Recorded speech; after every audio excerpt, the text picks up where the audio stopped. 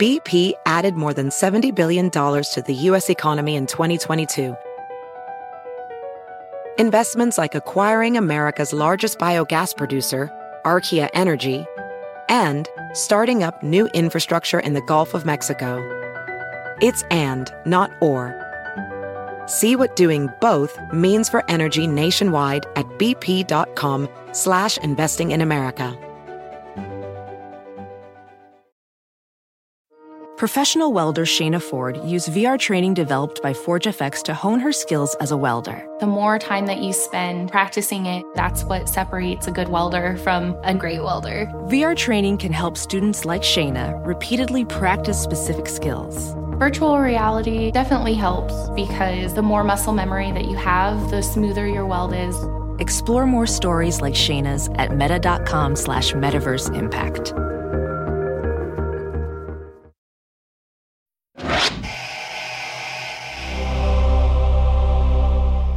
A quick word, the conversation in this podcast with Lord Julian Fellows was recorded before the WGA and SAG-AFTRA went on strike. The opera is where society puts itself on display, not just in New York, but all over Europe. And the leaders take boxes where they meet each other and their children court each other, and that is how the wheels of society turn.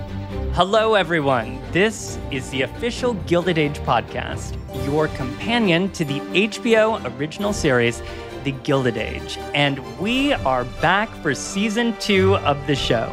I'm Tom Myers from the Bowery Boys podcast, joined once again by my friend, Alicia Malone. Hello, Alicia. Welcome back. Tom, we're back.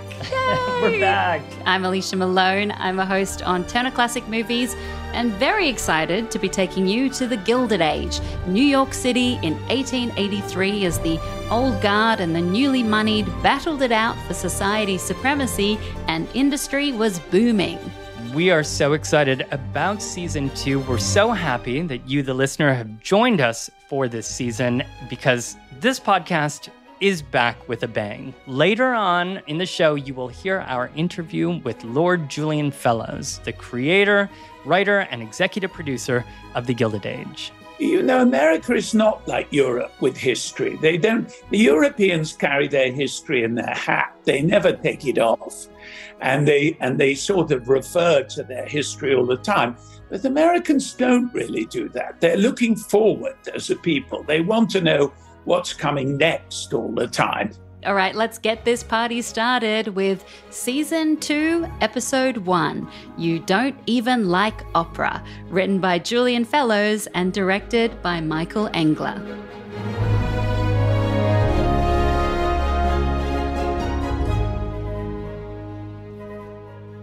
There is so much to discuss with this episode. But quickly, Alicia, we should remind listeners that if they'd like to catch up on the podcast, Season 1 is available to binge listen on all of the usual podcasting platforms and on Max. Absolutely. I recommend giving that a listen to get up to speed with the background history of The Gilded Age Season 1 and to be reminded of all of the drama that happened with these characters. So much drama and so many clever nods to actual Gilded Age history. Season 1 of the podcast is really a great primer for understanding life in New York City in the early 1880s. We spent quite a bit of time discussing what exactly was fact on the show and what was, shall we say, just good TV. I mean, there was a lot of fact and a lot of Richard Morris Hunt.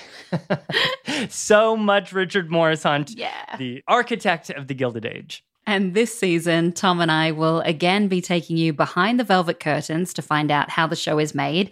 We'll also have plenty of new interviews, and we'll go even deeper into the real-life historical parallels behind this fictional series. Okay, Alicia, are you ready? Mm-hmm. Because it's time to catch up with the Van Ryns, the Astors, the Russells, and the Scotts as we dive into Season 2, Episode 1, where things kick off in church.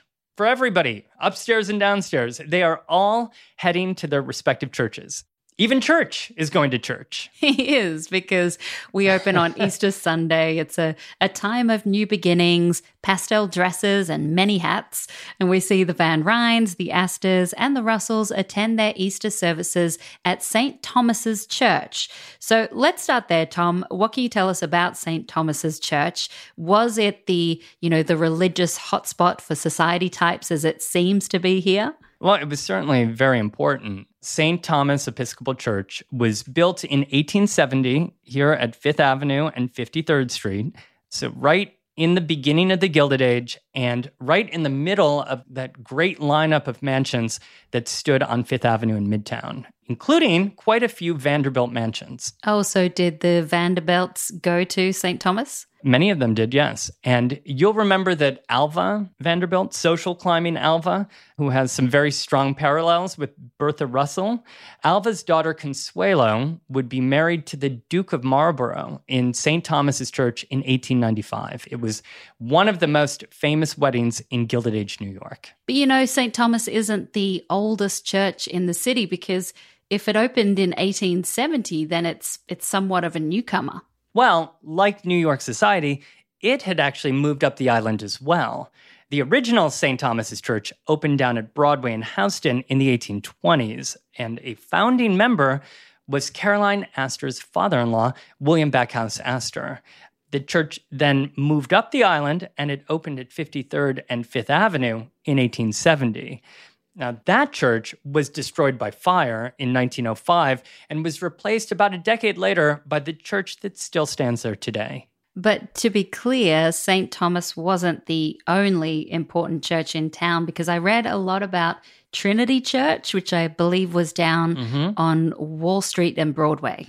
Right, which, like St. Thomas's, is also an Episcopal church, but much older. It dates back to English New York in the 1690s. Now, stepping back here, for those who are a little fuzzy on their American religious denominations, the Episcopal Church is a mainline Protestant church that is part of the Anglican Communion. It's like a cousin to the Anglican Church. So during the Gilded Age, it really carried an extra British cachet, that I think it's safe to say made it especially appealing to Gilded Age society. And there were other really important Episcopal parishes in the city as well, including the lovely Grace Church, which moved uptown to Broadway between 10th and 11th Streets in the 1840s. And, speaking of all these different churches, I think it is so clever how this episode opens because, we're reminded of the hierarchy of this particular society. You have St. Thomas's Church in New York with high society. It's very fancy, very white. Then a more humble church attended by the downstairs staff like Watson and Borden. And then in Philadelphia, there's the Black Church the Scots go to. Yeah, it's very segmented. Trinity, Grace, St. Thomas. These were obviously the city's wealthiest churches. And by the way, they raised thousands of dollars by renting out their pews. And there were really Gilded Age bidding wars among families for the best pews in the church. You'll notice in the show that Mrs. Astor and Carrie stroll elegantly down the center aisle to their pew down front. Yes, and then George and Bertha are standing in their pew. So, it's kind of like assigned seating. Exactly, yeah. They didn't have to ask anybody, is this pew free? They weren't free, they'd paid for them. And Ward McAllister later in the episode tells Bertha when they're up in Newport, you've got a pew just opposite the Astors at St. Thomas. So it's almost like opera boxes, but in church. Yes, pews, boxes. There was lots of Gilded Age seating drama. Yeah.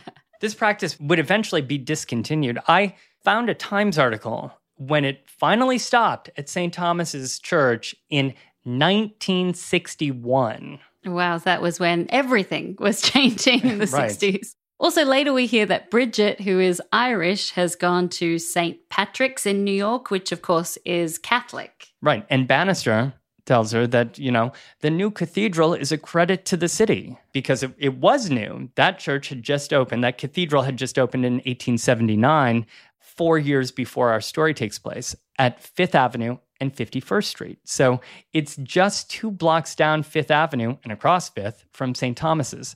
And it, too, St. Patrick's, had moved uptown. Old St. Pat's still stands today down on Mulberry Street. And there's also a real juxtaposition between these church scenes, not just with the people and the churches, but the mood, because in Philadelphia, understandably, the mood is somber. Peggy, Dorothy, and Arthur attend Easter service with the Spring family, who were the adoptive family of Peggy's son, now deceased from, as we learn, scarlet fever. Yes, scarlet fever is a bacterial illness that killed thousands of people, many children, in outbreaks around the world during the 19th century. These outbreaks would just flare up. For example, more than 2,000 children died in just one outbreak in Massachusetts in 1859. And outbreaks happened everywhere, in New York, here in Philadelphia. And the young were especially vulnerable. And there was nothing that could have been done. When Arthur says, "You can't blame me for scarlet fever," Dorothy reminds him, "I can blame you that we weren't here before the fever struck." Yeah, because as with most outbreaks and epidemics at the time, the families who had the means to flee the city, fled. The countryside seemed safer. So Dorothy here is telling Arthur that if they had just gotten the child out of the city, he could still be alive. But of course, the Scotts didn't know that the boy was still alive. Just heartbreaking. But then we go back to New York, and then after the service at St. Thomas's Church, we meet a new character. New character alert. Woo, woo, woo. Ding, ding, ding, ding. It's the Reverend Luke Forte, played by Robert Sean Leonard, which, Tom, my heart is still broken over his character in Dead Poets Society. Carpe diem, Alicia. Yes. And Reverend Forte making small talk after the Easter sermon to Agnes and Ada and Oscar and Marion reveals that he was prepping for his first wedding this week. And it is a matrimonial mic drop. Let's listen. But you're managing? I survived the Easter service today, and my first wedding is this week. So I feel I'm getting married. May we hear who is to be married? Miss Bingham and Mr. Rakes. Do you know them by any chance? No. Little. Yes. Awkward. Tom, I had just about wiped that creepy Mr. Rakes out of my mind. But no, his name pops up again because, of course, he's getting married at St. Thomas. It really made me laugh. Everybody's faces are priceless, except, of course, Marion's. And I felt for her, actually. And I found it a little bit rude, the way that Agnes just kind of walked off. Yeah. And she was in a puff. I mean, she couldn't get away fast enough. Well, that's Agnes for you. And before we move away from this scene, Tom, I want to talk a little fashion because it is all so gorgeous. The men are dressed up and the ladies are wearing beautiful pastel spring-colored ensembles. And you'll notice that they choose to walk instead of taking their carriages. This is exactly what happened on Easter Sunday to show off their outfits to their best advantage. And I was reading that dressmakers and milliners would be out on the streets sketching the outfits so they could be recreated and then sold in stores. Oh, it was big business, yes. And how about those elaborate hats? Yes. They are the first things actually that we see in this entire season, as one hat box after another is popped open. But yeah, the tradition of the Easter parade was in full force here in 1883. It dates back from the years following the Civil War. And sorry to take us back into a religious conversation here, but the parade isn't just about spring fashion. What? I know. It's actually a celebration, as we've heard Reverend Forte proclaim from the pulpit here, of life after death. The faithful had just pushed through 40 days of Lent, and this was a period of reflection and of modest living, of modest dressing, and Easter then is a celebration of resurrection. And churches during Lent would reflect this. They'd be somber places. But on Easter, they would be an explosion of flowers and colors. And so the ladies' dresses then were just kind of following suit. I'm learning so much church history today, Tom. So, I mean, really what you're saying is that the Gilded Age women were finally allowed to wear vibrant colors on Easter. Yes, and they did. And then they paraded up and down the avenue following the service to see and be seen. And newspapers even started reviewing the spectacle. The New York Times wrote on the Monday following Easter in 1887 about the thousands of New Yorkers parading Fifth Avenue. And the ladies, quote, were as a flock of butterflies that for a time, locked within the church, had fluttered outward far and wide to try the springtime sunlight on their glittering wings. Ah, lovely. It reminds me of, Judy Garland and Fred Astaire in Easter Parade. And by the way, this all still happens today because I've got a friend in New York who goes every year and she always dresses up in her, her vintage dresses and her amazing hats. Oh, yeah. Yeah, it's even bigger. I mean, the hats have certainly even gotten more extravagant today. By the way, Alicia, I just have to say, I gasped when I first saw this scene of everybody walking through the streets to church. There are just so many people in this scene, We learned in season 1 of the podcast about all of the COVID protocols that had really affected how many people were permitted to be in big group shots. Judging from this scene, times have really changed. Yeah, and I was thinking about all the people in the costume department and the dresses that they had to make and the outfits for all the extras. Hundreds, yeah. But alas, all is not sunlight on butterfly wings. Oscar's story suddenly takes a rather sad turn after he sees his old beau, John Adams, sauntering about after church with another man. Oscar heads off to a dark and smoky bar where a mysterious man buys him a drink, and it does not end well. No, it doesn't. Oscar later arrives at 61st Street. He collapses, beaten and bloodied. Agnes wants to send for the police, but Oscar refuses, and Oscar maintains that his mind is a complete blank. Which Agnes is not completely buying. Yeah. She wonders if Oscar did something to provoke the attacker. She tells him, "I know you. I've watched you be reckless and rude." And then John Adams calls on Oscar and has a tender moment. He even kisses Oscar's hand when they are interrupted by Bridget, the maid, bringing tea. It's, again, awkward, although we're given a touch of levity when John reassures Oscar that there wasn't a lot to see. I thought that was quite a nice moment, a little touching moment between them. But, Oscar is obviously feeling the pressure of being, as he says, the torchbearer for the House of Van Ryn. And he's continuing to look at Gladys as his ticket to wealth. And Gladys is not too excited about him, but Oscar does have an ally in Aurora Fane. She throws a party to help Oscar cozy up to Gladys to welcome another new character. New character alert. Wee, wee, wee. Ding, ding. It's Dashiell Montgomery, played by David Furr. Now, Tom, I still get confused. Okay, how are they all related? Oh, no. Let's see. Cousin Dashiell. Yeah. I think we can work this out. We find out that he is the nephew of Agnes's late husband, right? I think that's all the information that Agnes whispers to us in the church pew. So if you're graphing this out, the late husband's sibling's child, which sounds to me like Dashiell's the second cousin of Marion, right?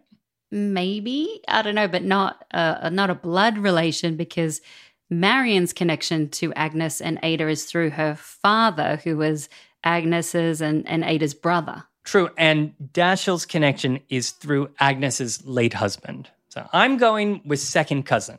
After all, when Dashiell asks Marion, "Does that make us cousins?"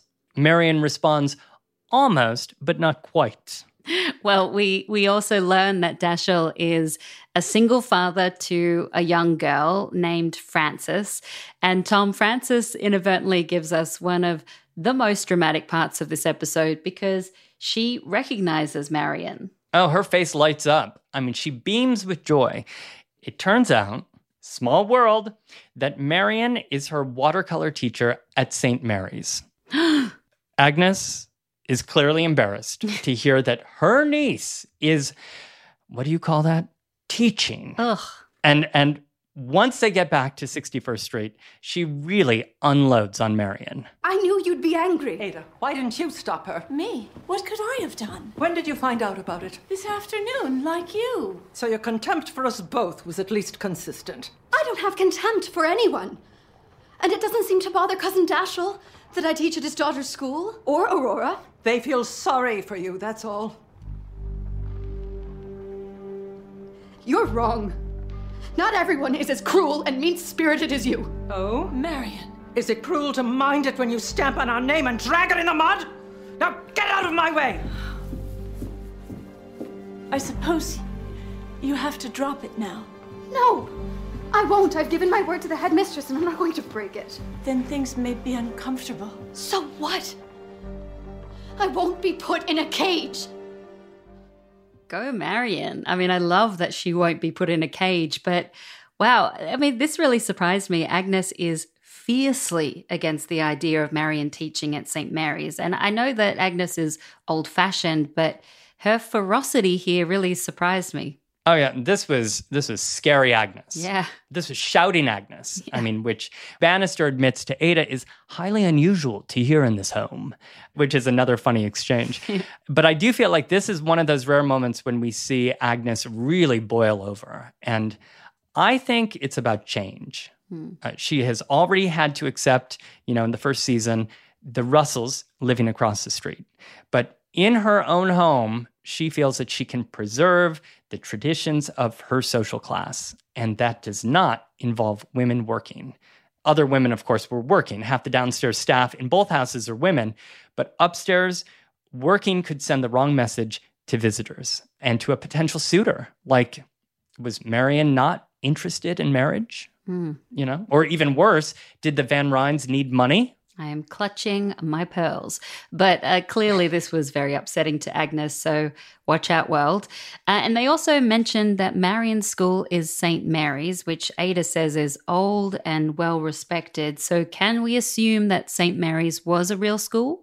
No, actually. And with deep apologies to any 150-year-old St. Mary's alumni out there, I could not find anything about a St. Mary's that was active in the 1880s in New York. But as Greg King points out in his book, A Season of Splendor, The Court of Mrs. Astor in Gilded Age, New York, some young women from privileged families did attend day schools, such as Miss Spence's school and the DeWitt School and the Comstock School for Girls. But more often, these girls were educated by private tutors and governesses. And governesses we have seen. I mean, last season we met Gladys Russell's governess, so that means no day school for Gladys. No. And as King points out, these tutors and governesses often taught the young women to speak French and German fluently, and the girls also took lessons in things like needlework and piano and, yes, painting. Interesting. We've certainly seen a lot of needlework in this show. Yes. But anyway, back we go to Brooklyn, where the Scotts have returned to their home. But, even though Dorothy opened up to Peggy about how Arthur saved her life and why she fell in love with him in the first place, she's obviously still having trouble forgiving him. This leads to a touching moment when Arthur does his best to apologize, and you can feel how sorry he is. Take a listen. I lie awake at night thinking about how I should have done things differently. I'm sorry. That's all I can say. Well, you just have to keep saying it until Peggy can find it in her heart to forgive you. Or I do. But don't you see, even if you are sorry, and I do believe that you are, it doesn't change anything. So you'll hate me all your life? I don't hate you. But we need a rest from each other. We have been trapped in this trio of regret for too long. I guess it's just too hard for Peggy and Dorothy to forgive him just yet. It certainly seems that way. I found this scene really heartbreaking because you really feel the grief all around and that there is just nothing to be done. Peggy, she believes her own father is sorry, but it doesn't change anything for her. She can't forgive him. And that taking a rest from each other, she mentions, that will actually bring Peggy and Marion back together. Yes, and Marion knows firsthand that Peggy is able to forgive. I'm so glad they're back to being friends, and I'm really hoping that Peggy will move back to 61st Street. But anyway, let's go to Newport because Bertha Russell is there. Her Maple House is ready, a play on Marble House, do we think? Well, it's just a couple of letters off, yeah. And there is a lot of marble going on at Maple House. Marble House, as we discussed last season, was Alva and William K. Vanderbilt's 50-room Beaux-Arts mansion in Newport, and it was completed in 1892. Just a casual summer cottage, and like so many other opulent palaces, it was designed by our fave, Richard Morris Hunt. So do you know if this Maple House on the show was shot at Marble House in Newport? No, in fact, it wasn't. I reached out to Luke Harlan, a co-producer on The Gilded Age, who revealed that the exteriors and interiors of Maple House are, in fact, another Newport mansion, the Elms, which was designed by architect Horace Trumbauer for the mining millionaire Edward Berwind, and that opened in 1901. I was confused when we first saw Bertha and Ward walking up through its lawn because you see the ocean crashing, just next to it, behind them. And in fact, the Elms is on the other side of Bellevue Avenue. It's not on the ocean side. Turns out the ocean was added in post-production by the show's special effects wizards. Wow, they do such an amazing job on this show. You'd never tell that wasn't the real ocean. I think we have to, give props to the visual effects department. They work really hard. Yeah. Also, I remember talking about the Elms as a location from last season. It wasn't the kitchen used for the Russell's kitchen. Yes, Church and Watson and everybody else. And in this episode where we see Borden making souffles at 10-minute intervals, all of that action is, in reality, located inside the Elms, which is now also playing the part of their Newport cottage. The magic of television. And we're given a tour of Maple House by young Larry Russell, who, as it turns out, has become quite the architect. That was quick. Yeah. Yes. We found out last season that his true passion lay in architecture. He even had Stanford White on his side, convincing George, his father, to let him give it a try. And now his skills are already in demand after Bertha leads Ward McAllister on a tour of Larry's improvements to Maple House. Ward mentions a widow, a Mrs. Richard Blaine, who is living in Newport following her husband's death and may need some help from young Larry. So she's there out of season. I mean, this is a shock. Well, it certainly makes her quite a bit different. And did I detect a slightly suspicious look from Bertha here? I mean, why wouldn't she go back to New York in the off-season? And Ward didn't really do a great job of clearing it up for Bertha. He mutters something about her having more freedom in Newport. But he does clear up that she's quite wealthy now that her much older husband has died. Yeah, so she's a wealthy young widow. So she could remarry, or I guess she could enjoy her freedom. Well, something tells me we'll hear more about Mrs. Blaine. Anyway, that was just a quick jaunt for Bertha in Newport because she's got to get back to business in New York, the business of battling Mrs. Astor. Again. Yeah. Yes. By now, it is obvious that nothing short of an opera war is developing here. It's old New York at the Academy of Music with its 18 boxes versus the new money set at the Metropolitan Opera House with its 3 levels of boxes. Bertha hears that there are 120 of them. And stopping by to talk this through over tea with Bertha, Mrs. Astor raises the question of loyalty. Shouldn't Bertha be loyal to the Academy? After all, it's served society for 30 years. Yeah, that's not exactly a winning argument for Bertha, who points out that it hasn't won her loyalty. She says, not when they won't let me in. Why didn't they see this coming and build more boxes when there was still time? I love this line because in reality, in 1880, the same day that the plans for the Metropolitan Opera House were announced in the press, the Academy of Music suddenly announced its own plans to add 26 boxes to their house. But alas, it was too little too late. I'm sure that would not have satisfied Bertha either. And it's funny, Tom, because George later says to Bertha, you don't even like opera. And I guess it's not really about the music, is it? No, and you've got to give it to Bertha. You know, she is at least self-aware enough to know that it's about something else. She explains to George, quote, the opera is where society puts itself on display, not just in New York, but all over Europe. And the leaders take boxes where they meet each other and their children court each other, and that's how society turns. So Bertha needs a box, not just for herself, but for her children. Yeah, and we do know that Bertha is always looking out for those children. Indeed she is. And George also reminds Bertha that by choosing to support the new Metropolitan Opera, it may make her the enemy of Mrs. Astor. But of course, Bertha is not afraid of Mrs. Astor, and we see this again when the Russells host a dinner for, quote, opera lovers. That is actually more of a fundraising event for the Met. You know, Mrs. Astor had asked Bertha to see the guest list ahead of time, and Mamie Fish is there, but Mrs. Astor is not happy to see the other guests. I'm delighted to see you. You have guests I wasn't expecting. You never said you'd invited the McNeils. I'm afraid that they have spent a long time on our waiting list. Much longer than you. Several guests here have spent time on your list. Have you combed the city for the disenchanted rich who couldn't get a box at the Academy? Mrs. Astor, the Academy Board may think they can keep out the new people with impunity, but you're clever enough to know they're wrong. While the Metropolitan would welcome the old guard if they want to come, why not take a box in both houses and see how it plays out? Perhaps you do not value loyalty. I am different.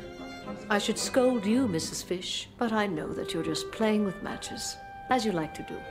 May I present Mr. Gilbert? Or do you know him? I know of him. He is in charge of grubbing up the cash for the new house. Not flattering, but true. So much going on here. And for a second, I actually even felt a little bit sorry for Mrs. Astor. I mean, it seemed like she had walked into a trap, you know? I mean, but how sorry can you really feel for Mrs. Astor? I mean, she's being beaten at her own game. Again. Yeah. By Bertha. And as for Mrs. Fish, we've seen that she does, in fact, like playing with matches, as did the real Mamie Fish. And by the way, side note, Alicia, nobody can mug for the camera quite like actress Ashley Atkinson, who plays Mamie Fish. I mean, her mischievous smile in this scene is priceless. She is giving us real Cheshire Cat. She is. And I also like that Mamie Fish doesn't really have to follow the rules because everyone just knows that she enjoys having fun. Mm-hmm. But Tom, how does all of this compare to what really happened? You know, did Alva Vanderbilt support the new opera house? Yeah, she and her husband, Willie K. Vanderbilt, did support the new opera house. And he, along with a group of others who had been shut out of boxes at the Academy, formed the Metropolitan Opera House Company in 1880. And it would take 3 years for the new Met to be completed, which brings us to the year of our show here. And yes, the real new Metropolitan Opera would have many more boxes. And during those 3 years of construction, the Gilded Age elite were recruited to become stockholders and box holders. So that all checks out. Yes. Although I think we need to leave that drama there for now. I think that there's much more to come in that department. I'm sure there is. And after Bertha's successful dinner, there is a surprise guest star. Christina Nilsson is there, right there on Bertha's stair landing, singing Marguerite's Garden from Faust. Mrs. Astor is not amused, but everyone else is delighted. And Christina Nilsson was a real opera star, a Swedish soprano who did indeed sing the role of Marguerite throughout America and Europe. It was one of her main roles, yeah. She was famous around the world for singing Marguerite and was really celebrated here in New York, too. She first performed at the Academy of Music in 1871. She was famous in real life and even in fiction. Edith Wharton begins The Age of Innocence with the line, "On a January evening in the early 70s, Christina Nilsson was singing in Faust at the Academy of Music in New York." That was a novel we heard a lot about last season because that was a favorite amongst cast members to help them get into the mood for their roles on the Gilded Age. And it is a great Gilded Age primer for anybody. The movie's great too. I was going to say that. Beat you to it. But yes, Christina Nilsson was incredibly famous at the time of our show. It was an era when operatic stars were mainstream celebrities, and Miss Nilsson had come all the way from Sweden for this intimate dinner performance. I mean, this was nothing short of a coup for Bertha. and you can just see the dazzled delight on everybody's faces. Well, Christina's beautiful voice takes us to the end of episode 1. It's a lovely way to finish, but it is not the end of our podcast. Oh, no. Oh, no, not at all, Alicia Malone. No siree. Because coming up after this quick break, we have creator, writer, and executive producer of The Gilded Age, Lord Julian Fellowes. So cool. This is the official Gilded Age podcast. Stay with us. We'll be right back.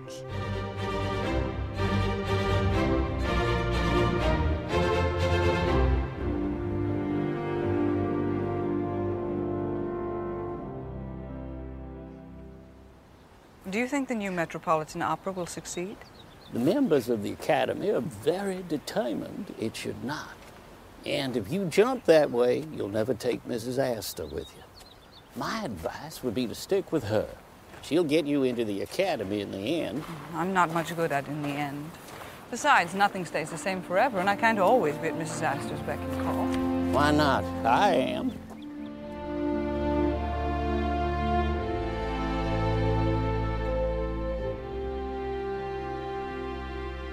Welcome back to the official Gilded Age podcast, your companion to season 2 of the HBO original series, The Gilded Age.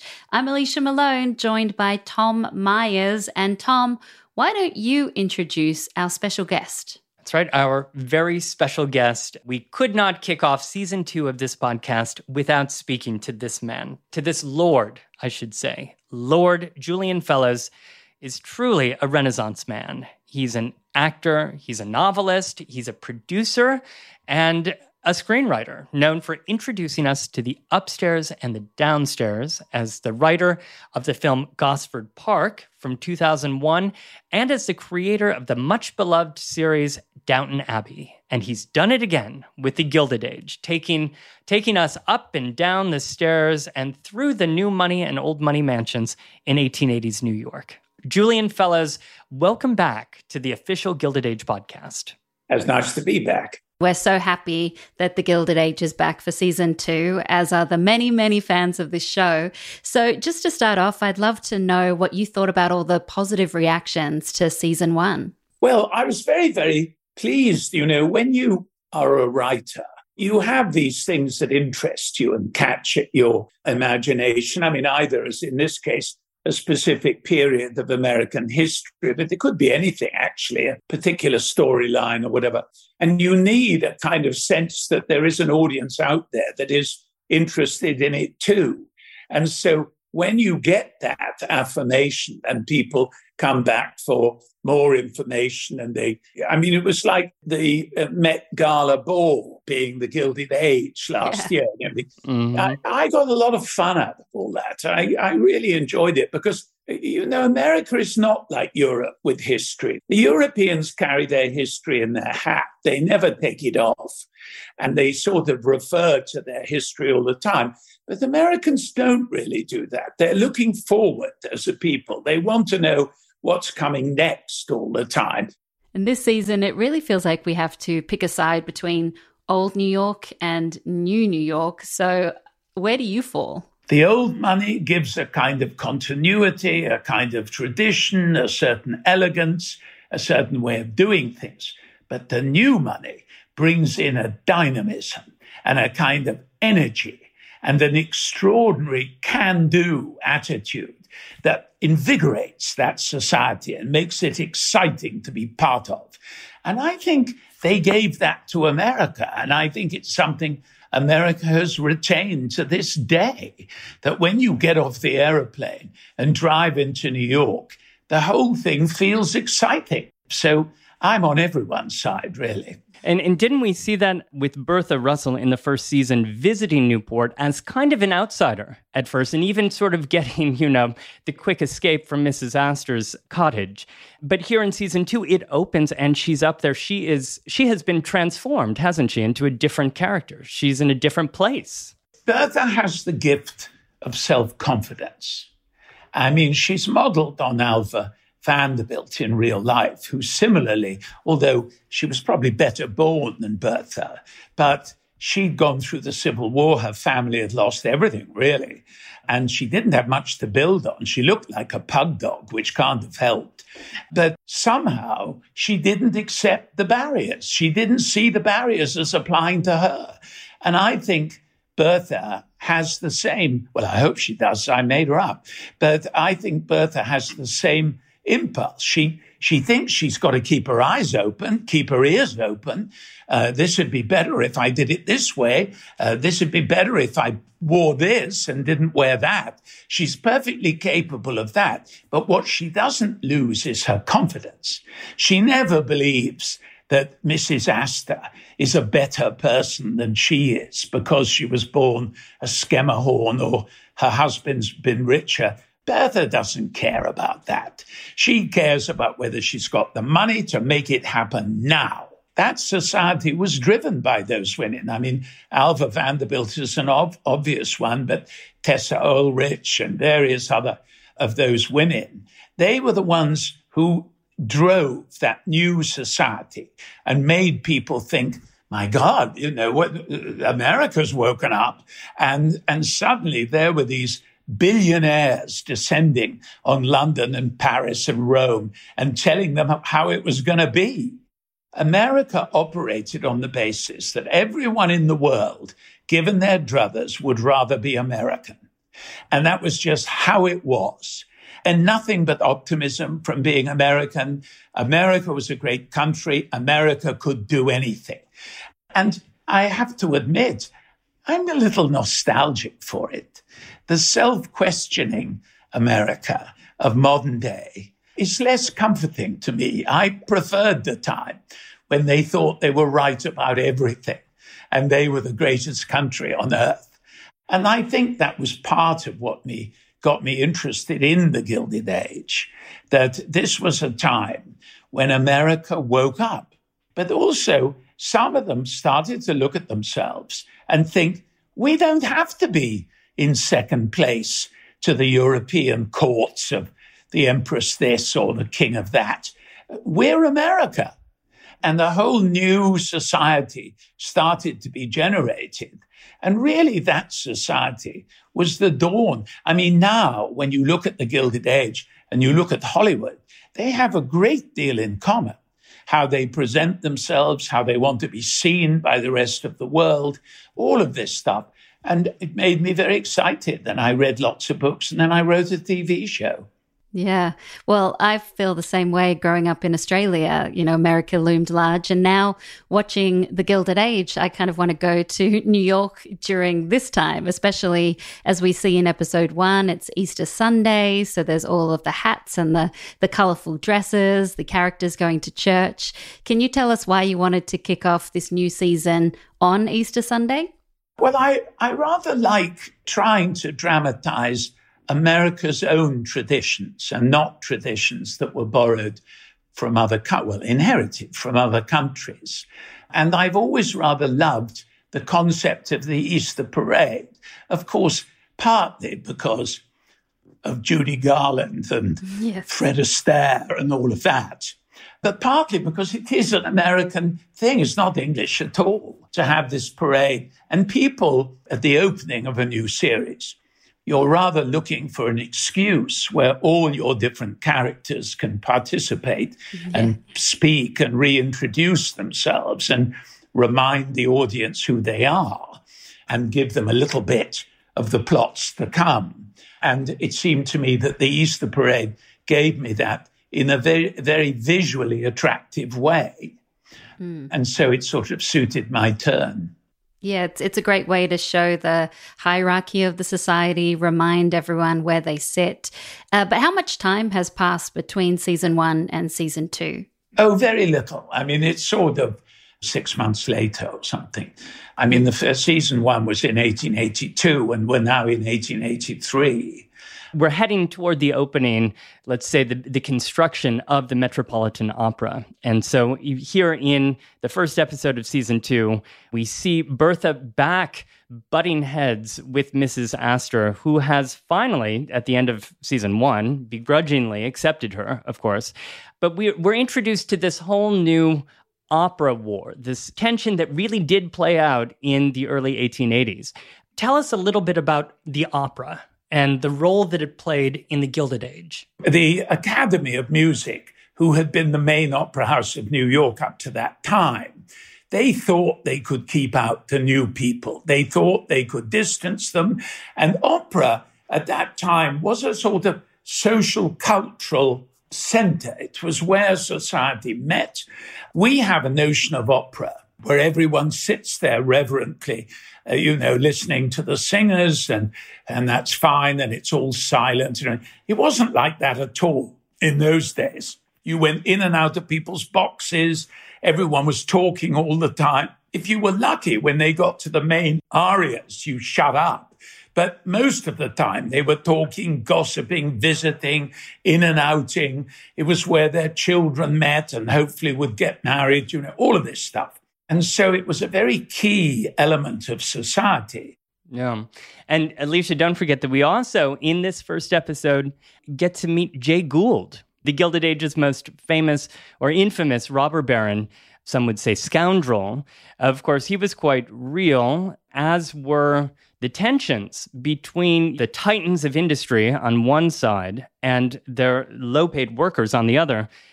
This is a storyline, of course, that resonates today, but it's interesting to see that worked in here and how it might affect, the viewer's take on George Russell. How are we supposed to feel about George? George is a brilliant businessman and a very ruthless one, and has made a great fortune, and he's pleased with himself for doing so. But he's not quite heartless. He has the thing that gave me the idea was Jay Gould, who was so ruthless a businessman that some people wouldn't even have him in the house. But he was a very affectionate father and husband, and, lovely with his children, and he would take his daughter around on her pony on a leading rein.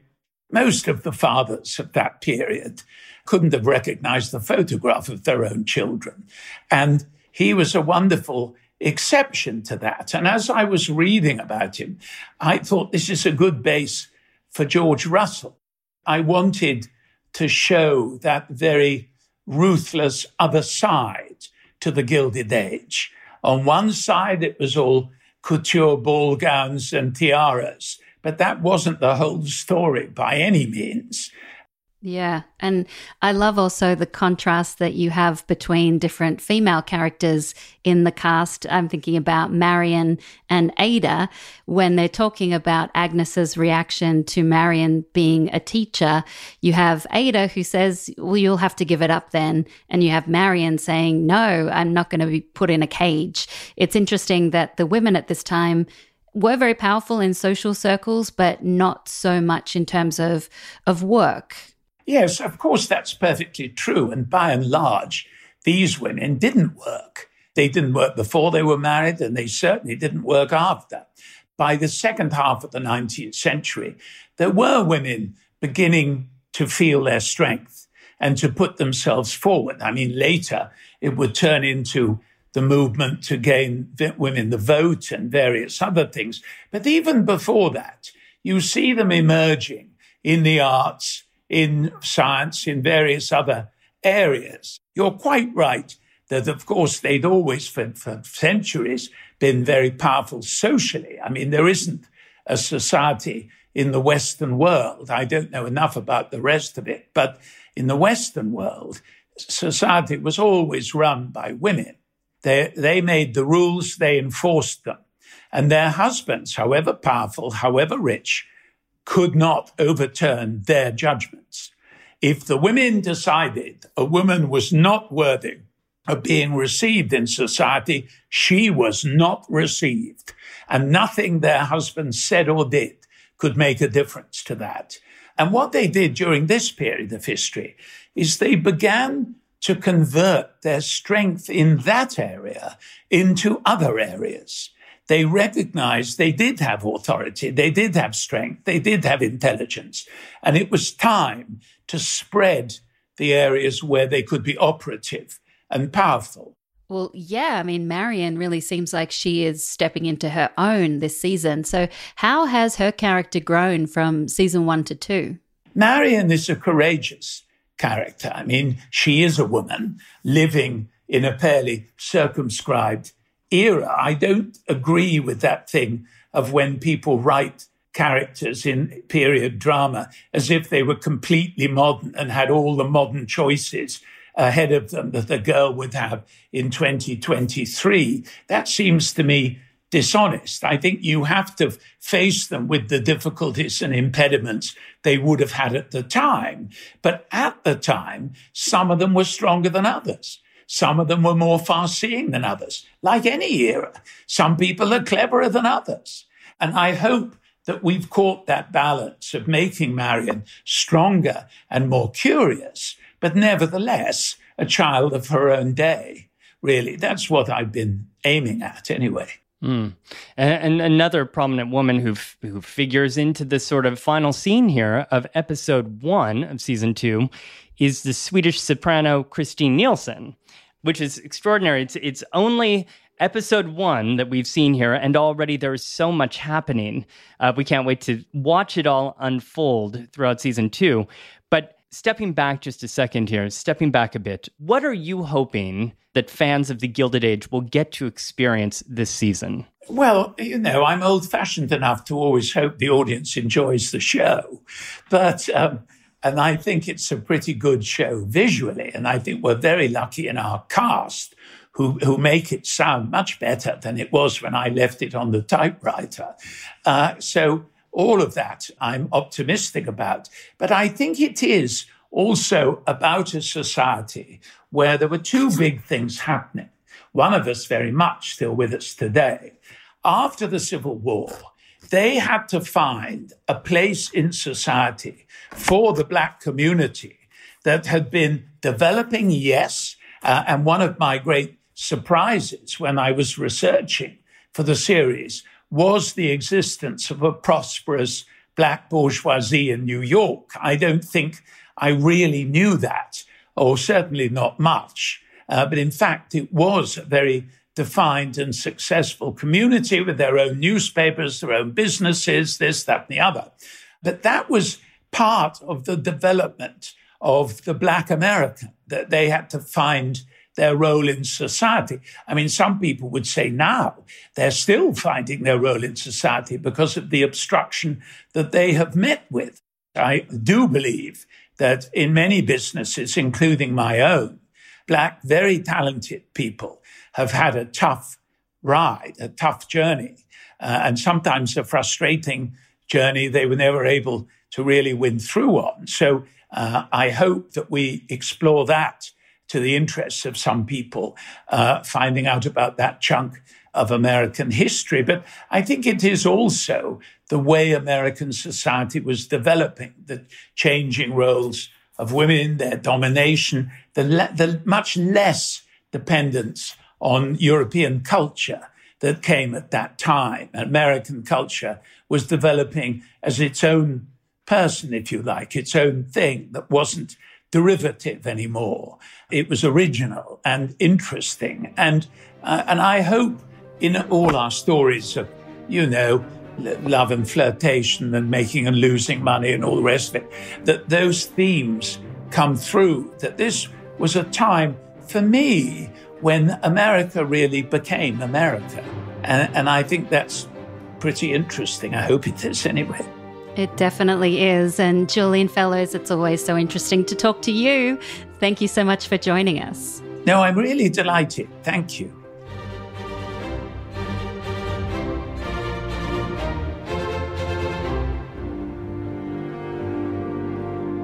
Wow, it is so cool to get to speak to the series creator himself, for our first interview on the series this year, Alicia. And great to hear Julian Fellows talking about a number of things, right? That he wasn't afraid to show all sides of the Gilded Age. And I especially love that he's making this more complex portrait of George Russell, drawing from things like, Jay Gould being not only a cutthroat businessman, but also a devoted father. Yeah, I thought you would like that reference to Jay Gould. And no surprise, I was really intrigued when he was talking about the character of Marion and how he said how there is a tendency in period drama to sort of retroactively make characters more progressive than they actually would have been. So Marion is a modern character, but she's still just modern for that time. Yeah, and modern in ways that we haven't even seen yet in season 2. Yeah, that's right. I mean, we've got so much ahead of us. It was definitely a cool start to this new season of the pod. Join us again for another episode of the official Gilded Age podcast, because next week, Tom, will have more behind-the-scenes info and more interviews with the crew. Yes, don't forget to watch new episodes of the HBO original series, The Gilded Age, Sundays on Max. And then tune into our next podcast, also available on Max or wherever you get your podcasts. Bye, everyone. Bye.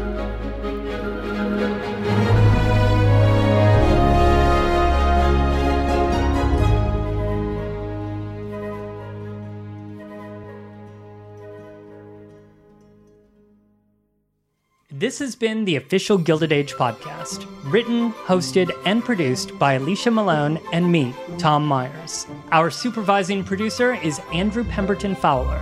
Our editor is Trey Booty, with special thanks to Michael Gluckstadt and Savon Slater from HBO, and Hannah Pedersen and Amy Machado from Pod People. Listen to the official Gilded Age podcast after each episode airs on Max or wherever you find podcasts. Want even more extra content and behind-the-scenes moments from the Gilded Age? Follow us on Facebook and Instagram at Gilded Age HBO to join the conversation today. The official Gilded Age podcast is a production of HBO in partnership with Pod People. Pod People. Across America, BP supports more than 275,000 jobs to keep energy flowing. Jobs like updating turbines at one of our Indiana wind farms and producing more oil and gas with fewer operational emissions in the Gulf of Mexico. It's and, not or. See what doing both means for energy nationwide at bp.com/investing in America.